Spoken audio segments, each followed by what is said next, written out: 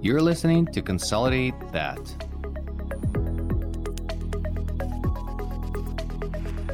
Ukraine is my motherland. It is now under a savage attack by Russia. Ukraine is shielding Europe and the rest of the civilized world from Putin's barbaric aggression. Ukrainians are brave and effectively fighting back. Let's help.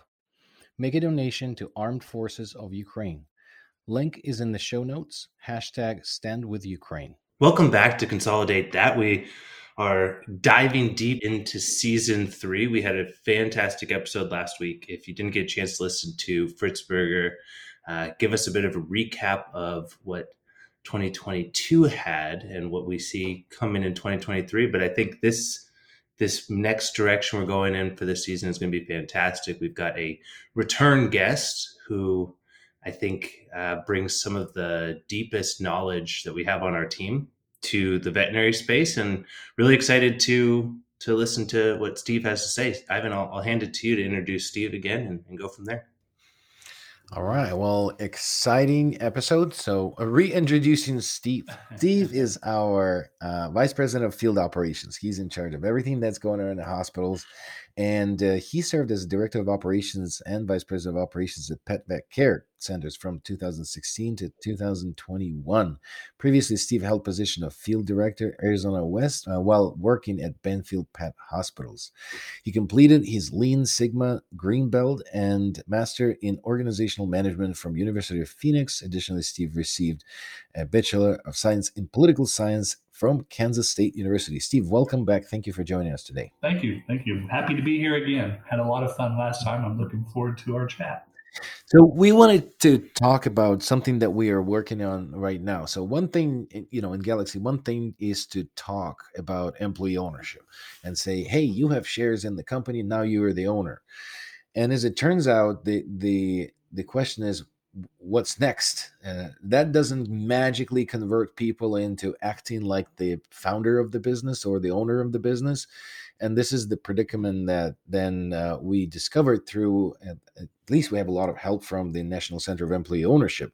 So there are components to it other than just saying, hey, you're the owner now, because that seemed not to change anything.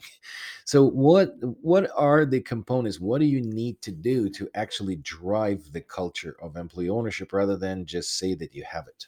Sure. I think that's a fantastic lead in. I think from my seat, I think there are 3 main points. I think we're doing a good job tying it into what we call our cultural integration package. One of them, business acumen. It starts with that. How do you tick and tie employee ownership to results, things that you can measure?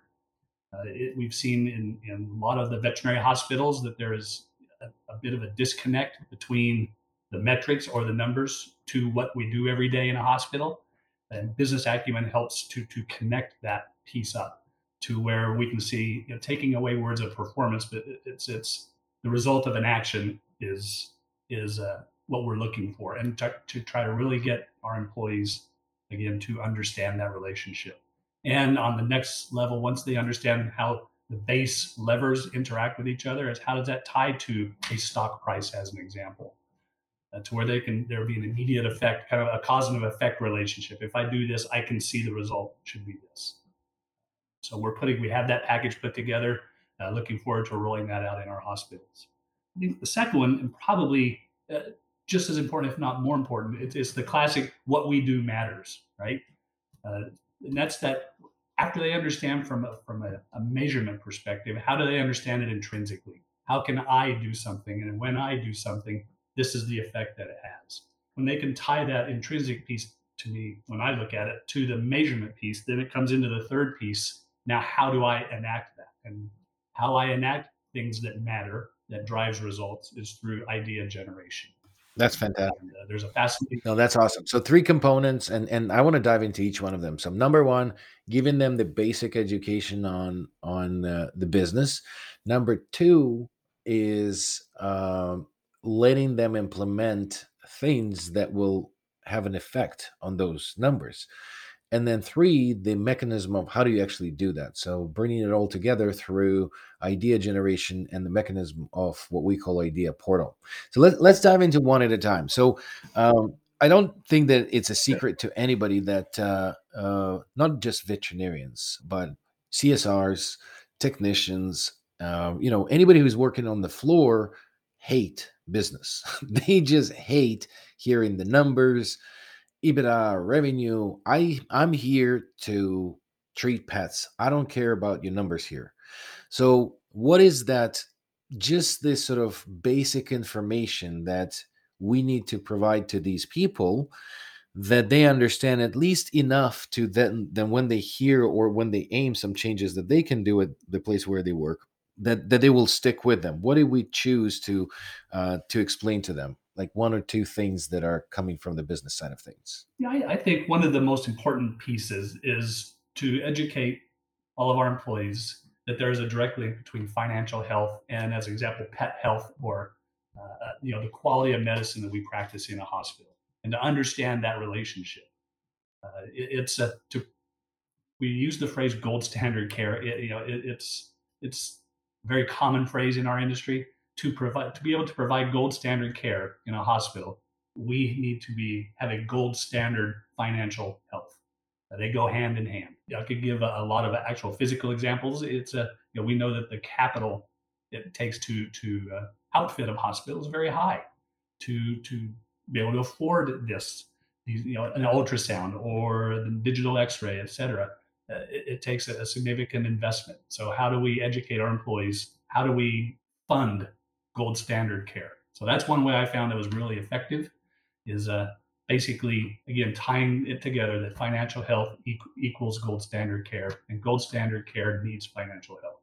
Business acumen can help as we educate our employees of that relationship. Business acumen can help with that very simple equation. When you're talking about the capital needs and the price point, the cost of things within the clinic, do you think it's important to be transparent or talk about those sort of things when people discuss, oh man, I wish we had a new this or a new X-ray machine, or oh, why don't we get an upgraded table that I saw at VMX or WVC last week, or anything like that?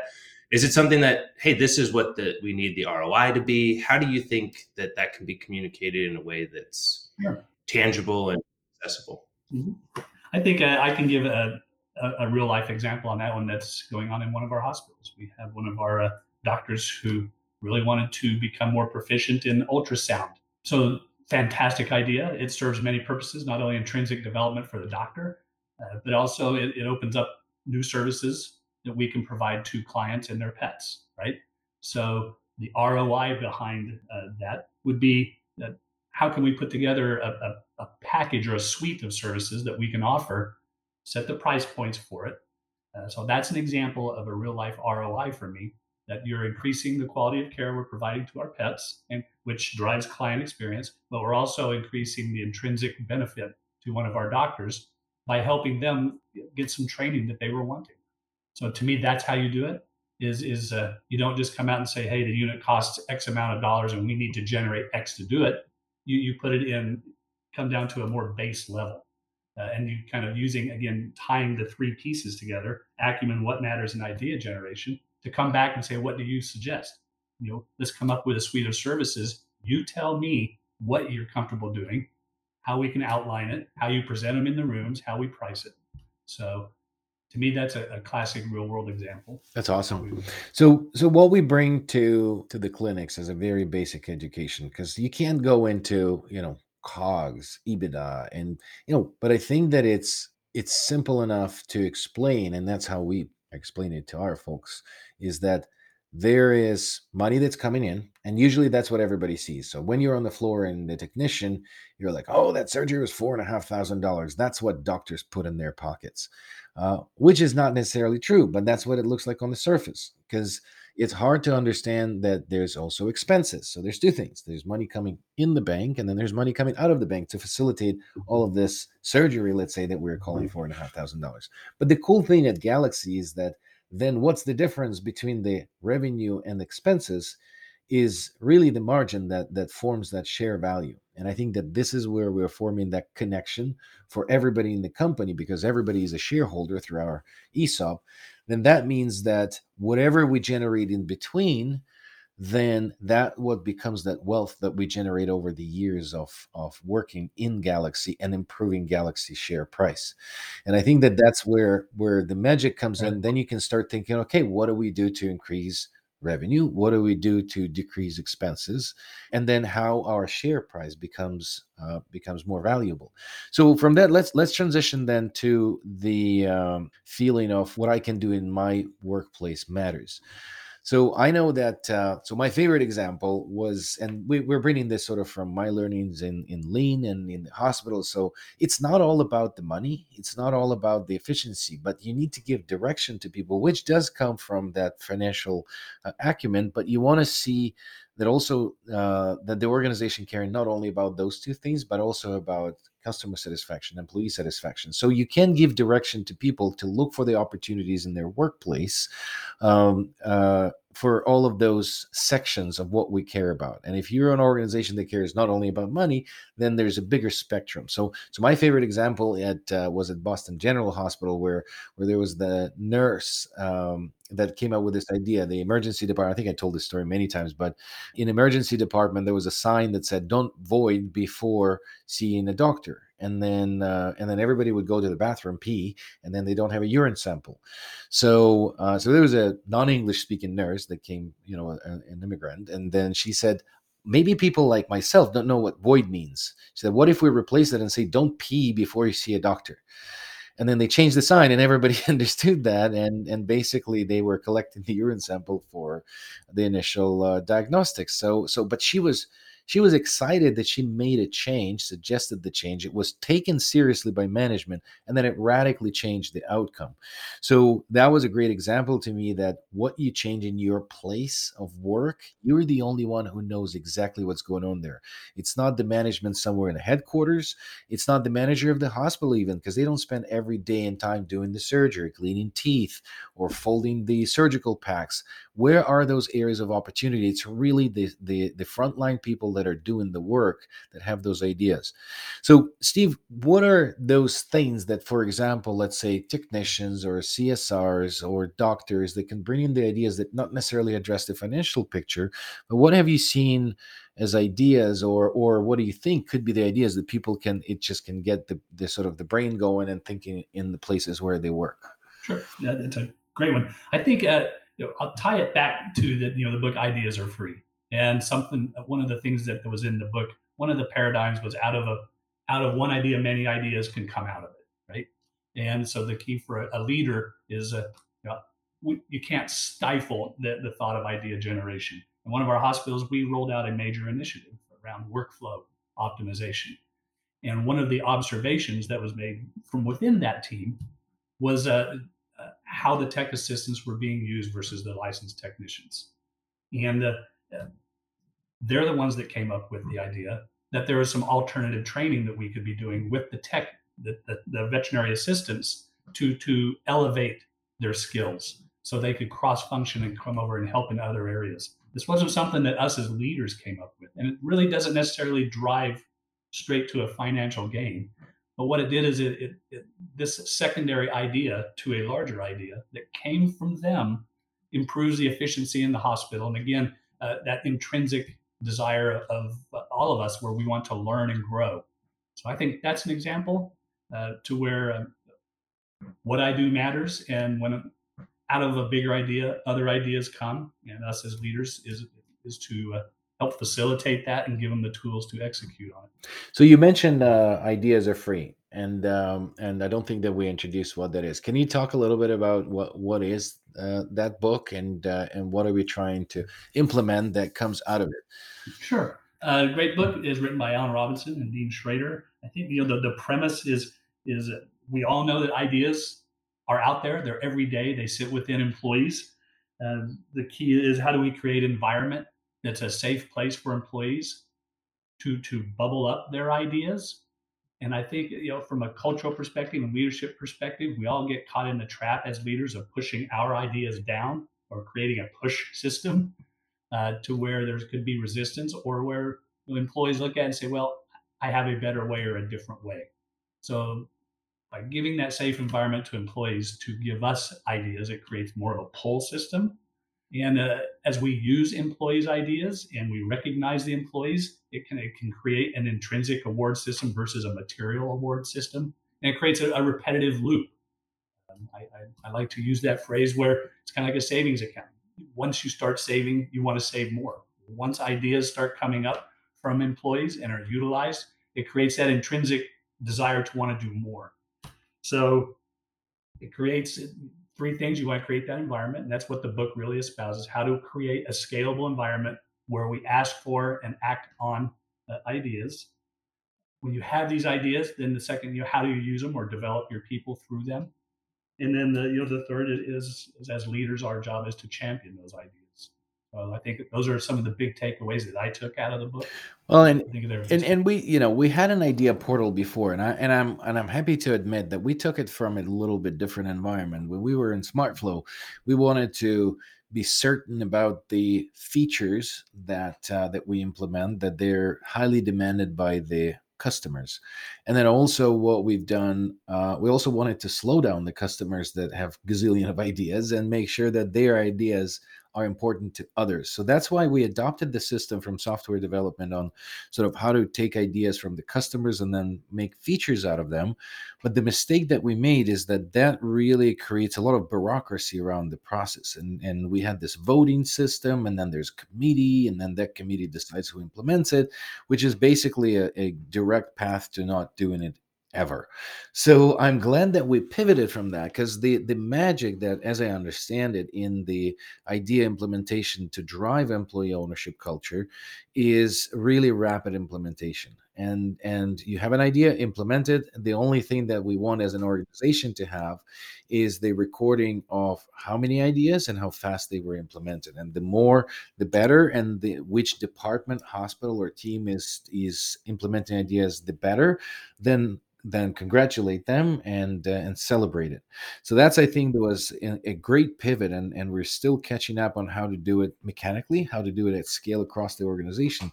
But I really like the concept of this rapid idea implementation, and it seems like that is probably a way to change management, because what we see a lot in the consolidators, they will come in and say, here's our 100-day plan.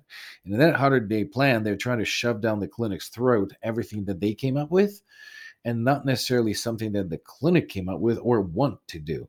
So that, I think, is even though we were very practical about it and try to implement change management, even what I see is that at best what we're trying to do, it still needs more selling. It needs more buy-in from the clinic staff, and I think that's where we need to get better at. And I hope that the idea portal and the idea system will help us with that.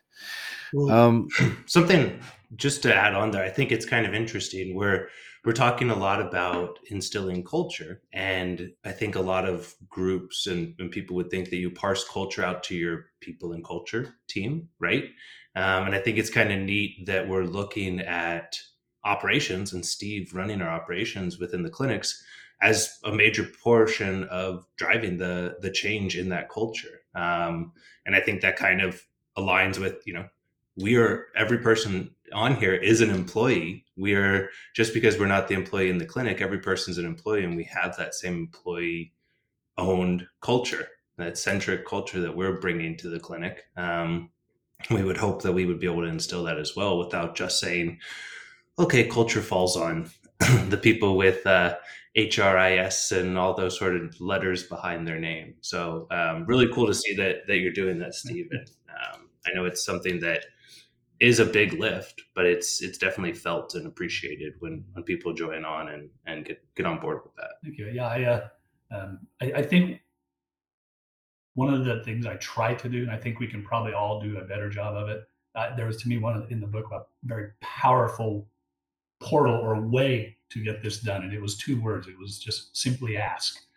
I have to remind myself to, if there's a problem or if there's an issue or a direction we want to go, as opposed to, as Ivan stated earlier, a typical consolidator or a reflex to push down, hey, this is what we want to get done and this is what you're going to do, is to stop and then simply ask the people in the hospital, hey, this is what we want to do. What do you think? So and get there, and that immediately opens the door to get their buy-in. So it was 2 words I thought were very powerful. If you want to get something done, simply ask. If you have a great idea, simply ask somebody what they think of it. So that was something I wrote down. Try to keep it as a post-it on the side of my monitor when I'm talking to people. Steve, simply ask. So I want to maybe conclude, because we're almost up in time, with sort of another definition of these ideas and how do we perceive them now, instead of like, what is the big idea, how to drive my 20% of the business. Those are all cool things. Those are all your value creation plan items and your growth levers, and that's something that that you need to have as a part of the strategy. But the secret in the productivity of any company, and what I liked actually in that book as well, what they were talking about, we came out with, let's do telemedicine. Well, there's many companies that can hear that and be like, we also will do telemedicine. But what is not possible to replicate by the competition is million of small ideas improvements every day. Nobody can copy that. So that is a true way of competitive advantage. And what I really like about the different definition of it. So a colleague of mine, Beth Davidoff, she was a leader in one of the hospitals in Seattle. I'm constantly stealing her definition of this. She calls it pebbles in your shoes.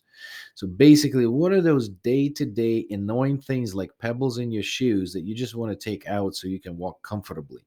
And that comparison really stuck in my head, because it's not the big aha moment. It's, I hate this. This is annoying. This is what I want to change, and go ahead and do it.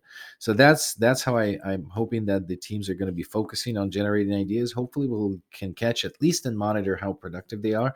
And in fact, it's one of the 4 quadrants of our soon coming balanced scorecard, is how many ideas were submitted and how many ideas were implemented across the organization. We ran up on time. Steve, thank you so much for joining us again. We're hoping to see you here again. There's lots of things coming up in 2023. They're all exciting, and we really appreciate your time. Right. Thank you. Had a lot of fun. Thank you very much. Thank you so much for listening to Consolidate That. If you want to hear our new episodes, please find us on any podcast platform. Also, you can learn more about us on our website at galaxyvets.com.